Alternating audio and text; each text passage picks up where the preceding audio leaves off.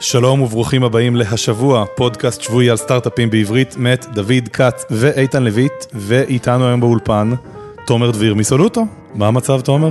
אהלן חברים, מה קורה? מעולה, איך הולך? מעולה, מעולה. ברכותיי על היותכם, אני לא יודע מתי זה ישודר, אבל בעודנו מקליטים, על זה שהפכתם לפודקאסט מספר 1. בבאם. מספר 1. בבאם. עקפנו את טל ואביעד. טל ואביעד תאכלו חצץ. סתם, מתים, פעם הייתי מקשיב לכם. אבל לא באמת. לא באמת. לא, כאילו, אנחנו לא באמת בפודקאסט הכי... לא נראה לי. כן, זה כזה טרנדים של, לא יודע. כאילו, אם היה לכם מספרים, אז נגיד, אני מעריך שאנחנו החודש נגיע לאיזה 20 ומשהו אלף האזנות, ונראה לי שעושים היסטוריה, עושים יותר מאיתנו. נראה לי הרבה. פי 5. כן. אז לא הגיוני. בקיצור, אבל פאקט, מה זה משנה, אנחנו מקום ראשון באייטיונס. עשית סקרינשוט? עשיתי כמה סקרינשוטים, אמא שלי הגיבה לת'רד שכתבתי בפייסבוק, עשתה וואו, אמרתי לה תודה אמא.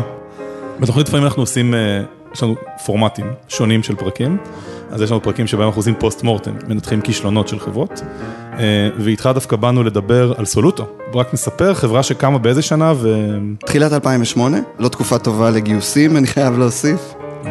זה היה עם כל ה-Lehman Brothers shock וכל ה... בדיוק. ומכרתם את החברה. מכרנו את החברה לחברת אשוריון, חברה שרוב אנשים לא שמעו על השם שלה, אחת החברות הפרטיות הגדולות בעולם, מרתקת. לא הכרתי אותה לפני שקיבלנו מייל אנונימי. וואלה.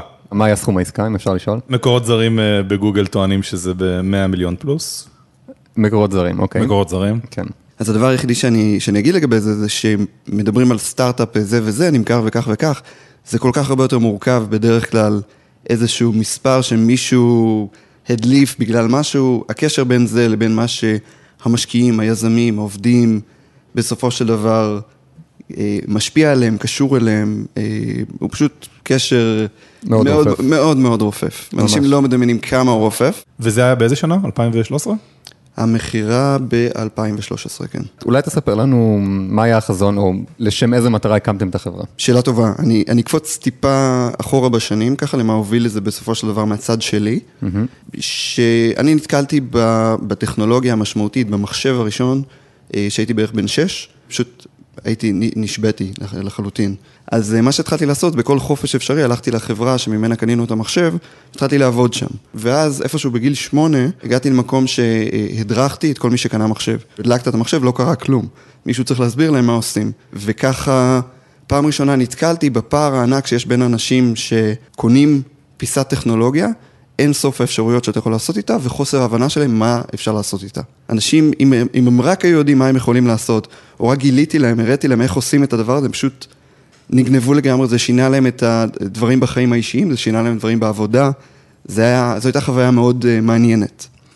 בסופו של דבר, נרוץ קדימה, כמו כל אחד מאיתנו, אני מניח, כמו אחוז משמעותי בטח ממאזיננו, הרבה מאיתנו כנראה הטק גאי של הרבה מאוד אנשים סביבנו. והשילוב הזה, והדבר הזה שליווה אותי כל החיים, תמיד חשבתי איך אפשר לעשות את זה בסקייל, איך אפשר להביא אנשים, את רוב האנשים, ליהנות מטכנולוגיה, כמונו הגיקים. אז זו הייתה המטרה, זה משהו שתמיד חיפשתי, והתחלתי לחפש מה לעשות, ועם מי לעשות. אז זה היה מין תהליך שהתחלתי לפגוש הרבה מאוד אנשים, אחד האנשים שפגשתי היה ישי גרין, הבנו שאנחנו שנינו מחפשים דבר דומה, זה הזמן להתחיל משהו גדול, והתחלנו להיפגש כמה פעמים בשבוע, ולכתוב רעיונות, לזרוק רעיונות לאוויר, ולהתחיל להיכנס לכל אחד מהרעיונות האלה. שזה בעצם קצת הפוך, הרבה פעמים יש לך רעיון, ואז אתה מחפש שותף, נגיד השותף הטכנולוגי, כמו השיר הידוע, או הפוך, אם אתה הצד הטכנולוגי, את ה-MBA שלי, זה השיר הבא. ואחד הדברים שעלה כמובן, היותנו בעצם הטק גאי של המון אנשים מסביב, וכמה אנחנו שונאים את זה. והתחלנו לחשוב, אחלה, איך עושים מוצר שיבוא ויתקוף את הבעיה הזאת? איך לגרום לכל האנשים ליהנות מטכנולוגיה, מהפוטנציאל של טכנולוגיה, אפילו שהם לא גיקים. אז האספקטים המשמעותיים היו באמת טכנולוגיה, מה אפשר לעשות היום עם טכנולוגיה, ו-extreme simplification. איך ניקח את הקונספטים שהם בבסיס, במקום מאוד מאוד מסובכים, נהפוך אותם ל-digestible על ידי כל אדם טיפוסי. אז איך התקדמתם? קודם כל, היה עוד איזה שלב שאמרנו, שעברנו על רעיונות, אמרנו, אוקיי, מה ה-viable מבחינה עסקית, למה יש מקום, ואז כשניגשנו לתחום הזה, מצאנו תחום בן דוד. התחום נקרא, בטח אתם זוכרים, את עולם הרג'יסטרי קלינרס. עולם של פרוד מוחלט, של אפליקציות שמבטיחות לך את כל הטוב על בסיס פיין שהיה בעולם ה-PCs והווינדוס של פעם. פשוט מבטיחים לך שהכל יהיה בסדר, רק תבוא ותנסה את זה בחינם, ואם לא תשלם $19, $29. התחלנו לחקור קצת על מספרים ודברים כאלה, ואמרנו, הולי שיט, הדבר הזה עושה פה כנראה מאות מיליוני דולרים בשנה, ומספק אפס value אמיתי. אולי קצת פרספשן שגורם לאנשים לחשוב... פלציבו כזה. זה בולשיט מוחלט. ואמרנו, וואו, הפיין קיים, אנשים מוכנים לפתוח את הארנק, בוא נעשה כזה, אבל אמיתי. נראה לי שהדרך הכי טובה לתאר את זה, עזוב אותך שנייה מה זה רג'יסטרי או לא רג'יסטרי. היה מלא אנשים שהיה להם מחשבים איטיים, והיו אתרים ומוצרים שהבטיחו לאנשים שזה יהפוך את המחשבים שלהם ליותר מהירים, וכזה לחצת על כפתור, זה סרק לך את המחשב, והראה לך רשימה של issues, we've identified 84 serious, very serious issues on your computer. בוא, קבל פתרון של 5 אייטמים בחינם, בדיוק, ורק תשלם בשביל לפתור אותם. ואתם באותו זמן חשבתם על איכשהו להנגיש את הטכנולוגיות, לפתור בעיות לאנשים בצורה אוטומטית, בצורה הרבה יותר יפה, וחיפשתם מודל עסקי, ואז ראיתם את החבר'ה האלה, בדיוק, וזה מה שגרם לנו להגיד, אוקיי, יש לנו פה יש עיקרון, יש היום עולם טכנולוגי וידע טכנולוגי לנו, וכיוון שאנחנו רוצים לתקוף את הבעיה, יש לנו ויז'ן גדול, ונראה שאם נעשה את זה טוב, אנשים מוכנים לשלם. אז יאללה, בוא נצא לדרך. אז איפה הייתה הנקודה שבה נסגרתם על איזה מוצר אתם בונים? מתי זה קרה? השלב הבא שעשינו, זה לתקוף את שני אספקטים, טכנולוגיה וחוויית משתמש, ופשוט התחלנו לעבוד, גייסנו קצת כסף. מה זה קצת? מאות אלפי דולרים, היינו ברקע באיזשהו סיבוב אנג'לים, מין כזה סיד, אבל סיד יחסית שגדל, מתגלגל כזה. התחלנו לעבוד, קיבלנו כסף ראשוני מאנשים שמאוד האמינו בזה, הכירו אותנו קצת לפני. גם אישי זה היה לו אקזיט לפני זה, נכון? כן, לאישי היה איזשהו אקזיט די מהיר לפני זה, היה טראסט, הפיין דיבר לכולם, שזה היה משהו שהיה מאוד חיובי, לא לוקח הרבה זמן להסביר, ורוב מי שתדבר איתו יגיד כן, ברור לי, אם תפתרו את זה, זה מדהים, זה יכול לשנות את העולם. הסגרתם הרעיון, גייסתם את הצוות הראשוני, עשיתם גיוס סיד? אני רוצה לשמוע על הרגע של המוצר, זאת אומרת, מה היה המוצר? אבל שנייה, אבל דווקא היה פה סיפור, היה פה 2.5 בלי מוצר שיצא. 2.5 עד שנסגרתם על מוצר? 2.5 עד שהוצאנו מוצר. וזה היה טעות להיות במוד הזה. אני חושב שאפשר היה לעשות את זה אחרת. אני חושב שזה היה תהליך מעניין, גם הדברים שגילינו שאפשר, וגם דברים שגילינו שאולי מיותר, ואפשר לא לעשות אותם. אז מה הייתה הטעות בעצם? הטעות הייתה שזה היה על חשבון להוציא דברים, להתחיל להוציא דברים. להוציא דברים, לעשות שיפינג. בדיוק, לעשות שיפינג. אני חושב שאם נסתכל ככה בטווח של שנים אחורה, של עוד 10 שנים אחורה, של הבועה הקודמת, טווחי הזמנים הלכו והתקצרו. כי פעם, בבועה שלפני, היה מקובל לגייס מיליונים על מיליונים, ולעבוד כמה שנים על איזה מוצר, ולבוא ולהוציא אותו. ואז קרתה, ככה התפוצצות הבועה הראשונה. אנחנו היינו במין תקופה של בועה שנייה, שכבר אי אפשר היה לבוא ולגייס 80 מיליון על סטארט-אפים שעשו, אני יודע, חיובי עירייה של דוחות חנייה, כמו הסטארט-אפ הידוע, ודברים כאלה, אבל עדיין יחסית טכנולוגיה הייתה יקרה. להקים שרתים עוד היה יקר, לעשות את כל הדברים בסיסיים היה יקר, ולכן היה מקובל גם לגייס יותר כסף וגם שיקח יותר זמן לעשות שיפינג. אבל זה תירוץ, כי עדיין במיינדסט הנכון יכולת לבוא ולהתחיל להוציא דברים ולראות את העולם מגיב. ולמה בעצם, כאילו, מה השורש של הבעיה בעצם? למה לא עשיתם את זה? חוסר ניסיון, אי הבנה, זה היה פחות ידע נפוץ ומקובל באותה תקופה, ועוד כל מיני תירוצים שאני יכול לחשוב עליהם. אוקיי. אבל ללא ספק, אחת הטעויות הגדולות. כמה כסף גייסתם בשביל להחזיק את 2.5 האלה? בהתגלגלות של 2.5, סדר גודל של $6 מיליון, שכבר עברנו A. אפשר היה לעשות A בלי מוצר ומספרי אינגייג'מנט. מדהים. טוב, אבל היה את הסיפור של הטכנולוגיה. היה את הסיפור של הטכנולוגיה, כן, שזה... אז חושב שכשאני שמעתי עליכם, הייתה לא מעט טכנולוגיה, אני אגיד את זה בשני משפטים. הטכנולוגיה הייתה בסיס שמבין באופן ממוחשב מה הבן אדם שואף לעשות כרגע על המחשב שלו, ומצד שני, משהו שמבין במה המחשב מתעסק. יפה. אז אחרי 2.5, המוצר כן. אז הפיצ'ר הראשון, ה-usable לאנשים על גבי כל אותה טכנולוגיה שרצה ברקע, המסקנה שלנו הייתה שאחד הפיין פוינטס הפשוטים ביותר להבנה, וכנראה שמאוד נפוצים, זה זמן עליית המחשב, זמן הבוט. וזה דבר שהלך והחמיר עם הזמן. מה שהבנו, קודם כל זה שקיים הפיין הזה, דבר שני, בעזרת הטכנולוגיה שפיתחנו, שלמשל זיהוי מה זה אלמנט של אפליקציה, מה היא עושה, מה עושה המחשב, אנחנו יכולים להציג בפעם הראשונה, בצורה מאוד מאוד פשוטה, מה לוקח זמן בבוט, כמה זמן לוקח הבוט, מתי הוא יסתיים, מתי הוא בתהליך, כל מיני דברים כאלה שפתאום הפכו להיות נורא זמינים. אז הוצאתם מוצר שהראה ליוזר מה לוקח זמן ואפשר לו לכבות דברים? בדיוק, ועושה את כל זה ברמה מאוד מאוד פשוטה. ובעצם פעם ראשונה היה פתרון לבעיית הבוט.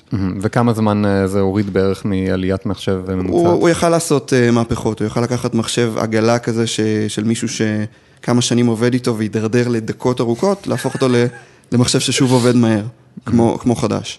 הייתה המון השקעה ברקע של חוויית המשתמש של הדבר הזה, שהמטרה הייתה לעורר משהו רגשי, לבוא ולקחת את אחד התחומים הכי משמימים בעולם, ולהפוך אותם למשהו שיכול להיות כיף, שיגרום לאנשים לדבר עליו, שאיתה ככה איזשהו יתד של כל מה שאנחנו הולכים לעשות מעתה והלאה, הולך להיות overwhelming ברמת החוויה, וצפו רק לדברים טובים וכיפים מאיתנו.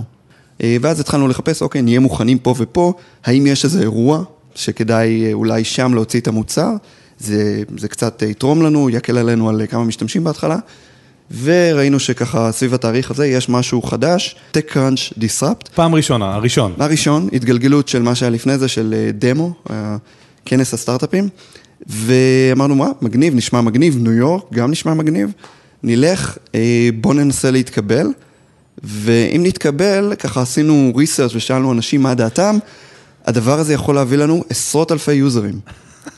זה מה ששמענו, זה מה שתכננו ובנינו, זה מה שאגב בנינו את הסרברים שלנו לסקייל, ואז התחלנו להתכונן לדבר הזה בצורה צבאית קיצונית, החל מרמת הפורם, הסאבמישן של הפורם, של מי אנחנו ומה אנחנו, עברנו שם על כל מילה, חשבנו על כל פרט, על המיינדסט של מי שהולך לקרוא את זה, ועד כל פרט בדרך. עבדנו הרבה מאוד שבועות, הרבה מאוד שעות על איך להציג את זה, ואז הגענו לניו יורק. בתקופה הזאת כבר הצטרף לחברה רועי אדלר, שהוא איש שיווק וסטורי טלינג דגול. התחלנו להיפגש עם עוד כמה מומחים, עיתונאים, והבנו שכל הסיפור שבנינו פשוט מסובך מדי, פשוט לא טוב, ופשוט זרקנו אותו לפח. במשך 3-4 ימים לפני התחרות, פשוט בנינו את רוב הסיפור ורוב המצגת, ואמרנו, וואלה, לפחות שנשרוד איזה יום אחד, ונגיע לשלב השני, ונגיע לאיזה 10,000 יוזרים, יהיה אדיר, הישג ענק. הגענו, הצגנו, על הבמה היה רועי אדלר, שפשוט, באמת, הוא killed it, הוא שחקן מלידה, והוא עשה את זה בצורה פשוט מדהימה. על הבמה השופטים, בין גדולי תעשיית ההייטק, מריסה מיירס שם על הבמה, ועוד כל מיני אנשים שאנחנו ככה קראנו עליהם ושמענו עליהם, והמצגת, זה פשוט הלך לצד הטוב ביותר שזה יכל ללכת, ונהיינו כוכבים של היום. מאותו רגע כולם באו ודיברו איתנו, והיה עניין וכתבו על זה, ומהרגע שירדנו מהבמה, פתחנו את המוצר. זאת אומרת, המוצר ששנתיים וחצי מעולם לא ראה יותר מ-130 יוזרים של חברים שגרנו להם להרבה מאוד בלוסקנים בדרך, פתחנו אותו באינטרנט. ואז התחילו איזשהו שטף, ביחד עם עוד ככה כתבות ראשונות שתפתפו וזה, פתאום אנחנו רואים ככה כמה אלפי יוזרים וזה, זה מתחיל לזוז יותר ממה שחשבנו. בסוף היום הודיעו לנו, תשמעו חבר'ה, עברתם לשלב הבא. הגענו ליום של הגמר, שם אנחנו עשינו שוב את המצגת. אותה מצגת. לא, הבנו שאנחנו צריכים לקחת את זה הלאה. גם לא, דיברתם יותר על הוויז'ן שלכם. בדיוק, דיברנו יותר על הוויז'ן ועל הצד שאנחנו מאמינים שיכול להיות הצד העסקי, היו לנו הרבה תיאוריות ושום דבר שניסינו. שאלות יותר קשות מהשופטים, שופטים יותר רציניים, תהליך ארוך יותר, ובסופו של דבר הגענו בתור 5 שהם הפוטנציאלים להיות הזוכים. אז אני זוכר שעלינו על הבמה, כל 5 הסטארט-אפים הראשונים מכל האירוע, ומייקל הרינגטון, הפאונדר של TechCrunch, אומר, חבר'ה, פה ושם, כל הכבוד לכולם, 2 הסטארט-אפים האחרונים שהגיעו לגמר, הם סולוטו ויוג'ם, ומייקל הרינגטון בדרמה גדולה, מושך את הזמן, ואומר, so, the runner-up is יוג'ם. ואז הקהל מתחיל להריע, ויש חיבוקים על הבמה, ויוג'ם באים ומחבקים אותי ואת ישי ואת רוי אדלר וכולם, ורואים שאנחנו קצת מבולבלים, מסתכלים אחד על השני, ובעצם אומרים, תגיד, מה זה runner-up? אז זכינו, ומאותה שנייה נכנסנו לכמה ימים של טירוף, שאם דיברנו על כמה אלפי יוזרים, אז הגענו ל100,000 יוזרים, שאולי אליהם כיוונו את הסקייל שלנו, בכמה דקות הראשונות של אחרי הזכייה, ופשוט הכל קרס, אנחנו רואים את המספרים ממשיכים, והחבר'ה בארץ יושבים במשרד 24/7, מבטלים פונקציונליות, מוחקים דאטה, פשוט מחזיקים את הדבר הזה בשיניים. מדהים. ובו זמנית, אנחנו מתחילים לתפקד מול עיתונאים ומול כל מיני גופים שבאים ומדברים איתנו, מראיינים, ויוצאות כתבות בכל העולם, ואנחנו פשוט כל כמה דקות מגלים עוד כתבה בעוד שפה. השיא היה הניו יורק טיימס, שאחרי כמה ימים ביקש לראיין אותנו, הוא פנה אלינו, פשוט כתבה של עמוד שלם על סולוטו. זו הייתה חוויית היציאה שלנו עם המוצר הראשון, המקרטע, הלא סקיילבל, עם הפיצ'ר האחד, והטכנולוגיה הלא מוכחת. כמה מיליוני יוזרים? אנחנו הגענו תוך כמה חודשים בודדים, עברנו ככה את המיליון הראשון של הורדות, ורוב התקנות היו מוצלחות, וככה מיליונים בודדים. אז תגיד, כמה מיליוני יוזרים האלה והמוצר הראשון, היה שם כבר איזה מודל עסקי? לא. לא היה עדיין כיוון אפילו להתחיל את הדבר הזה, ודיברנו על כל החוויה הזאת בתור דבר חיובי, אבל בוא שנייה נדבר על זה בצד אחר ואספקט אחר. יכול להיות שטקראנץ' דיסרפט והזכייה היו אחד הדברים הכי גרועים שקרו לנו. מעניין. מה הבעיה? רדיקלי, וייתכן שזה המצב, אבל ניתן לזה גם טוויסט בסוף. כי יכול להיות שלא, יכול להיות שזה גם הדבר הכי טוב שקרה לנו. אבל בוא נדבר על הצד השלילי. תראה לך שמאותו רגע של קרה הדבר הזה, פתאום יש לך שטף פחות או יותר אינסופי, חינמי, קונסיסטנטי וגדל של יוזרים. עכשיו, מה המקרה הטיפוסי? המקרה הטיפוסי זה שאתה מתחיל סטארט-אפ, רעיון, מוצר, אחת הדרכים הכי חשובות והכי משמעותיות לבחון אותו, זו הגדילה הזאת. ופתאום בא משהו ומקלקל לך לחלוטין את המדד הכי חשוב שלך של האם אתה valuable. כי אתה overwhelmed. אתה פשוט מסונבר ממשהו שקורה, לא בשליטתך כבר, זה בשליטת עיתונאים. והנה הלך לך המד הכי חשוב של חשיבות ואיכות הסטארט-אפ שלך. זה מעניין מה שאתה אומר.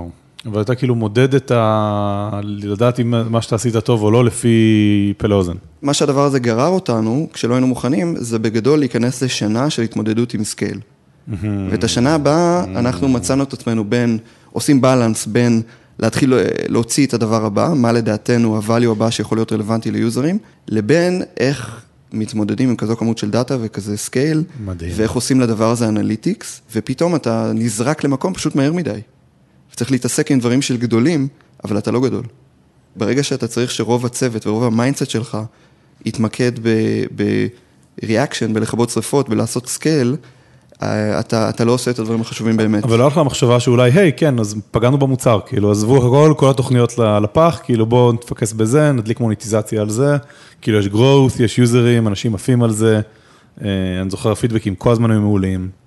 האמת שלא, האמת שהיה לנו מאוד חשוב הוויז'ן, ראינו את זה כאיזשהו ככה בילדינג בלוק, טעימה ראשונה בדרך, איך עוברים הלאה.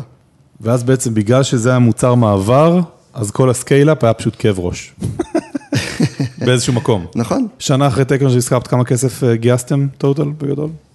אני חושב שהיינו עדיין באותו מקום, עוד לא היינו צריכים, אבל... שזה כמה?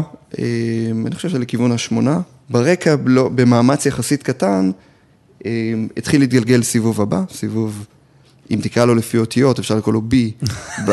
בהגדרות של B אין שום קשר ל-B, כי זה לא הסיבוב שבא לתת לך את ה-growth אחרי שהוכחת את ה-engagement והמקום, שאתה רק צריך לעשות לו scale והכל יהיה בסדר. לא היה מודל עסקי, לא הבנו עדיין מה הפיט באמת. המשכנו להוסיף capabilities מעניינים, כולם היו מעניינים, חדשניים ברעיון שלהם, במימוש שלהם, בחוויית משתמש, לאו דווקא עם פיט מאוד טוב, לא ידענו, תמיד עשינו הרבה יותר, ההפך הגמור מ-MVP. איזושהי קפיצת מדרגה הייתה לקחת את המוצר הזה שהתחיל בצד הטכנולוגי שלו ונתן פונקציונליות ליוזר אחד, ואז הוספנו את הקונספט של מולטי דווייס. התחלנו לדחוף את זה, ועם המשך הצלחה מעניין, ראינו סימנים ראשונים של פיט, והצלחנו קצת להרים את הראש מהסקייל, וקצת לעבור הלאה, וקצת ללמוד ווב, בצורה רצינית, בצורה סקיילבל, ביחד עם מוצר שרץ על פיסים, ויצא מוצר מאוד מאוד חביב. עשינו לונץ', גם בצד של המרקטינג אמרנו, למדנו המון דברים, למדנו איך עושים פרס, וכל הדברים האלה, עשינו הרבה מהדברים בעצמנו, לא כל כך agencies, וזה איזשהו מודל שאני מאוד האמנתי בו מהרגע הראשון. של לעשות יחסי ציבור לבד. שאת הדברים הבאמת חשובים לך, אתה לא תזרוק כסף על מישהו ויפתור את זה. כן. ובמקרה שלנו, זה היה מאוד חשוב, עשינו את זה מאוד לבד. אז עשינו לונץ', התכוננו עליו המון, ופתאום אחרי איזשהו לונץ' הזוי ואגדי, יצא לנו מין כזה פלאף, דרדלה כזה. סולוטו עושים פאמילי סיטי. חלש. דמיין את גודל האכזבה, שלא כל העולם פתאום מתחיל לכתוב על זה בניו יורק טיימס, ופתאום אני חושב שזה היה איזשהו רגע של פום, ככה המציאות בפנים, התגלגלות קדימה ככה, באיזשהו שלב אמרנו יאללה, אני אומר אנחנו אמרנו, אבל אמיתית לשמחתי בדיעבד התחיל לחץ מבחוץ של משקיעים, של יאללה, מה עושים?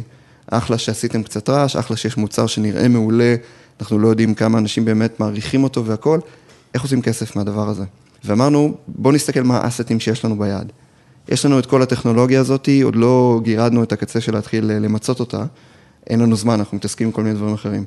יש לנו פונקציונליות בסיסית, שלקחנו אותה להרבה משתמשים ולהרבה דווייסים, מעניין, אבל אחלה, אנחנו לא בטוחים שהגיק המשפחתי או הקרוב משפחה שלו או החבר שלו ישלמו על משהו מהדברים האלה, ואמרנו, אוקיי, מי עלול להיות מוכן לשלם על הדבר הזה? small businesses. בכל עסק קטן יש איזשהו צורך של IT, או שמישהו במשרד עושה אותו ברמה מאוד מאוד נמוכה, או שמשלמים הרבה כסף למישהו חיצוני, הוא לא עובד חברה, הוא אף פעם לא מרוצים ממנו. אנחנו יצרנו מה שיש לנו כמעט ביד, זה מוצר שהופך כל אחד לאיש IT של הארגון שלו. מעניין, נשמע הגיוני שהם יהיו מוכנים לשלם על זה קצת, וזה היה הפיבוט המשמעותי העסקי שלנו. אז התחלנו להתגלגל עם הדבר הזה, כרגיל ראינו שהדברים במציאות קצת או הרבה יותר מסובכים מי שאתה מדמיין. ולהביא מישהו לפתוח את הארנק בסופו של דבר מאוד מאוד מסובך, בטח על סאבסקריפשן, ואז התחלנו לגדול ממש בקטנה. אחרי שאתה כמה שנים רגיל לבוא ולמנות כמה עשרות או מאות אלפי יוזרים יצטרפו חודש, פתאום אתה מתחיל לדבר על $10 או $100, וזה ממש מגוחך, כי אתה פתאום מאוד שמח, כי... וגייסת מיליונים. בשלב הזה, אחרי הסיבוב הבא, היינו עם סך הכל גיוסים של 18 מיליון. 18 מיליון? 18 מיליון דולר. ומה היו ההכנסות באמת? והכנסות של מאות ובאיזשהו שלב $1,000 בחודש. אז אחלה, ראינו שם סימנים לגדילה, וראינו את כל הצעדים הנכונים שאתה יכול להמשיך לעשות כדי לגדול, אבל יש פה קצת בעיה של פרופורציה. כמה זמן זה ייקח, כמה גייסנו, מה העניינים. הייתם צריכים להיות יותר במאות אלפי דולרים בחודש, בשביל... אם לא יותר. אז בעצם הרגשתם שהעסק תקוע באיזושהי צורה? הרגשנו שיש בעיה, שאנחנו צריכים לראות לאן אנחנו לוקחים את זה. תמיד ברקע היו כל מיני הצעות רכישה רציניות יותר, רציניות פחות, והתחלנו לראות מה יכול לקרות מבחינת ההתקדמות שלנו, שזה באיזשהו שלב גיוס, או מה עוד יכול לקרות. ובשלב הזה אנחנו התחלנו להסתכל על כל האפשרויות באופן רציני, וזה כנראה היה סיבוב הגיוס, או התחלה של סיבוב הגיוס, הכי קשים שחווינו, מהסיטואציות הכי קשות שחברה יכולה להגיע. אז ניסיתם לגייס עוד? כן, ניסינו לגייס עוד, כי צריך מתישהו.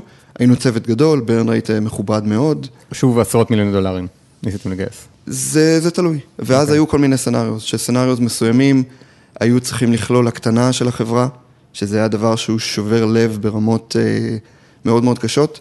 עצם זה שאתה צריך לשבת בערב במשרד ולהכין אקסל לכל מיני סנריוס, עם צוות מדהים ואנשים שאתה אוהב ויודע שהם עושים את הבסט שלהם, אבל יכול להיות, יש סיטואציה שאתה תצטרך להיפרד מחלק מהם, אחת הסיטואציות הקשות. ואני אתאר טיפה למה סיטואציית הגיוס הזאת היא כל כך קשה, אתה נמצא במקום של אחרי הרבה מאוד כסף, אנשים קודם כל מסתכלים על המשקיעים הקודמים, אומרים רגע, אם הכל טוב, המשקיעים הקודמים צריכים לשים, המשקיעים הקודמים אומרים בוא, שמנו לא מעט כסף, מה קורה? צריך שמשקיע חדש יבוא וישתכנע. מעבר לזה, אבלואציה, שזה משהו שמאוד אינטואיטיבי לנו כיזמים, תמיד לרדוף אחריה, פתאום המשהו שמישהו אמר לך פעם ולא כל כך הקשבת לו, שאבלואציה גדולה יש בה המון חסרונות, bites you in the ass. אז אולי תסביר את הדינמיקה באמת, מה הבעיה עם זה? נתחיל ברציונל שגורם לנו לחשוב על אבלואציה גבוהה. אבלואציה אנחנו מדברים על שווי חברה. כן, וכמו שהתחלנו ככה את ההתחלה של השיחה שלנו, בזה שהקשר בין המספר הוא שאתה רואה במקרה של רכישה, לבין מה שיוצא לאנשים או ליזמים או למשקיעים מהחברה, פשוט אין קשר. יכולים לקרות כל כך הרבה דברים שמשנים את זה, אנחנו לא יודעים את זה, אנחנו לא חושבים על זה, ואיפשהו ממקום של אולי תמימות, או אפילו ממקום של אגו, אתה אומר, לא, אני הולך לגייס באבלואציה הכי גבוהה שאני יכול. המרדף הזה, בעצם כל פעם מעלה את הרף של מה אתה צריך לעשות כדי להוכיח את עצמך כחברה מוצלחת. בעצם מה שאתה אומר זה שאם גייסת סיבוב קודם באבלואציה גבוהה, נגיד של $100 מיליון, ואתה רוצה עכשיו לגייס עוד כסף, אתה כבר צריך לשכנע מישהו שזה עכשיו כבר $200 מיליון. אבל לא רק לגייס, כי גם לרכוש. וגם לרכוש, כי פתאום מי שמשתתף בהחלטת הרכישה ובמה שווה לו או לא שווה לו זה המשקיעים. המשקיעים השקיעו על פי שווי של, כמו שזרקת, נגיד מישהו של 100 מיליון, פתאום זה חייב להיות מישהו שירכוש אותך פי כמה. בעצם היה איזשהו אוברסלינג בסיבוב הקודם, ואז אתה מגיע לסיבוב הבא, ואם לא היית עושה את האוברסלינג הזה, אם היית מגייס באבלואציה יותר נמוכה, אז דווקא הביצועים הנוכחיים היו בסדר, היו נראים בסדר גמור, והיו מאפשרים את ההתקדמות העסקית של החברה לסיבוב הבא, אבל בגלל שהרף כל כך גבוה, בעצם אי אפשר להתקדם כבר. נכון, אני אוסיף לזה שאם אתה גם לא היית שואף לאבלואציה גבוהה מדי, בנוסף, גם כנראה היה לך הרבה יותר קל לגייס את אותו סיבוב, ובנוסף, מה שלך יהיה ביד בסופו של דבר בתור יזם, אני אחזור בפעם הרביעית, אין לזה שום קשר לאותו אחוז שבאותו רגע יש לך. יש כל כך הרבה כלים לעוות את אותה מציאות, גם על ידי אופציות וגם על ידי דברים שקשורים לרכישה, בלי קשר לערך והאחוזים והבעלות בחברה. פשוט אין קשר.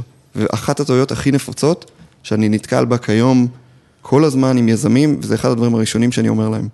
עזבו את אבלואציה. קודם כל תורידו מעצמכם את הגיוס, תגייסו, תפסיקו לבזבז על זה זמן, אם החברה תהיה מוצלחת, יהיה בסדר, ידאגו לכם. בסופו של דבר, המילה האחרונה היא שלכם, תוכלו לעשות משא ומתן, יהיה בסדר. מצד שני, אתם רודפים אחרי אבלואציה, הולכים על משקיע אולי פחות טוב, מבזבזים עוד 4 חודשים על הגיוס הזה, במקום להתעסק במוצר, וזה פשוט טעות נפוצה. לגייס לא היה קל? לא היה קל. אז האופציה של הרכישה התחילה לראות יותר אטרקטיבית. בוא נגיד, התקדמנו בשתי האופציות, ממש עד הרגע האחרון, גיוסים הם כבר גיוסים בעסקאות אחרות, כמו למשל לדבר על דאון ראונד, שדאון ראונד זה אומר ששווי פחות גבוה משהיה, האפקט שלו בדרך כלל בחוזים הטיפוסיים של רוב העסקאות, זה פחות או יותר איפוס של כל מי שקיים. פתאום כל הקיימים, אתה מוחק אחוז מאוד מאוד משמעותי מהשווי שלהם, וזה איזשהו ריסט. עכשיו, הריסט הזה בדרך כלל מחזיר אחריו, עושים איזשהו משהו שהוא הגיוני, בייחוד ליזמים, למשקיעים הרלוונטיים איזשהו משהו, זה מסע ומתן, זה לא מתמטיקה, אבל זה איזשהו ריסט. שאני מניח שהסיבה לזה זה כי המשקיע החדש נכנס, הוא רוצה לקבל איזושהי חתיכה משמעותית של העסק, ואם לא היה ריסט ומסע ומתן מחדש, אז בעצם לא היה נשאר מספיק ליזמים. בסופו של דבר, התשובה היא פשוטה, הסיבה היא כי הוא יכול. כי מי שנכנס במצב שידוע על העליונה, פשוט הכל פתוח. וזה אולי עוד איזשהו ככה חוק כללי, שאני יכול להגיד לגבי כל העסקאות, לא משנה אם זה גיוס, רכישה, עסקה אסטרטגית עם מישהו, מה שחשבת, מה שהיה אחוזי ראשוני, מה שקיווית, בסופו של דבר שאתה מגיע לעסקה מכל סוג, הכל פתוח. כן, ואתה לא יכול לגייס, אז בעצם באים לכל המשקיעים הקודמים, תקשיבו, אנחנו חייבים לגייס, יש פה משקיע חדש שיכול להיכנס, ואין מה לעשות, צריך לפתוח מחדש ולעשות ריסטרקצ'ר. בדיוק. אז זה צד הגיוס שהתגלגל ברקע, היה מאוד קשה, אבל המשכתי. הצד השני היה צד הרכישות, וכאן בעודנו כתותים רגליים בין כל מיני חברות בוואלי ובכל מיני מקומות הזויים, פתאום, out of the blue, פחות או יותר, הגיע איזשהו מייל מחברה שמעולם לא שמעתי את שמה, אשוריון, של איזשהו ביזדב טיפוסי כזה, אנחנו חברה שמתעסקת בכך וכך, אנחנו רוצים לדבר על איזשהו שיתוף פעולה אסטרטגי, נראה שהטכנולוגיה והמוצר שלכם מאוד מעניינים לנו. פתאום, קודם כל, זה לא בשנייה הראשונה נראה או מריח כמו רכישה, זה עוד אחד, וזה נכנס למסלול הביזדב שלנו.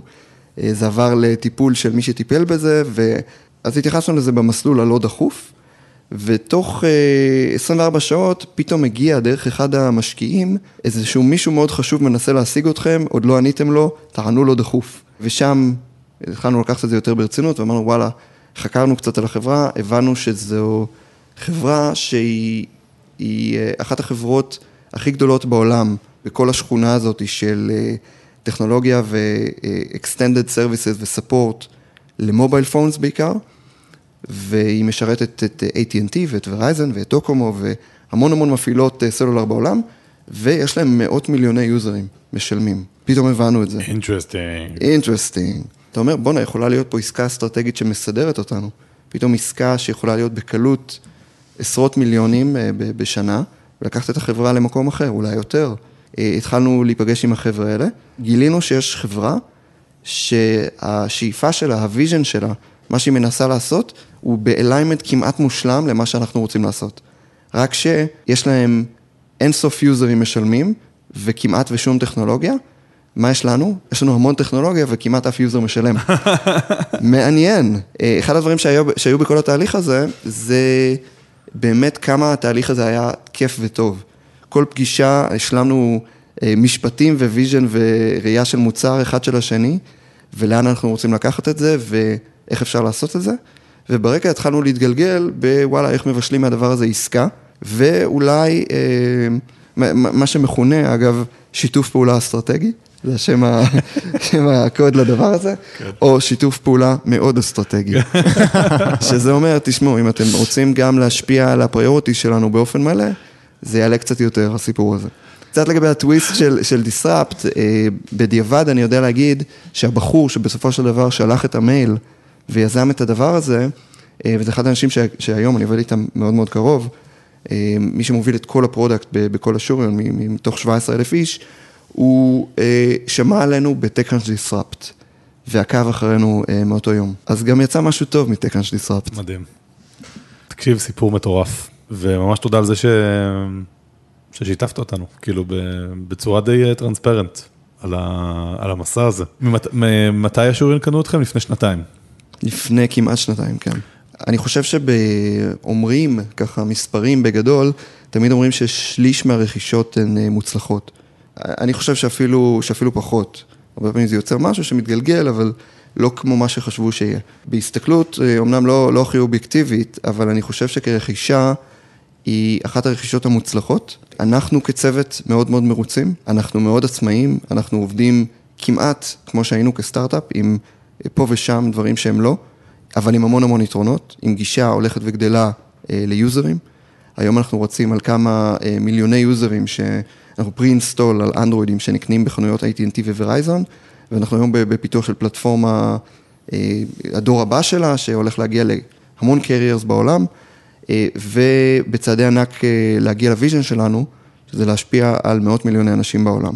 אז בהמשך הלא אובייקטיבי של הדבר הזה, אז כן אנחנו מגייסים ומגייסים את האנשים הכי טובים, גם בצד הפיתוח, הפרודקט, העיצוב, כתיבת קונטנט, הרבה מאוד דברים שאפשר למצוא אצלנו.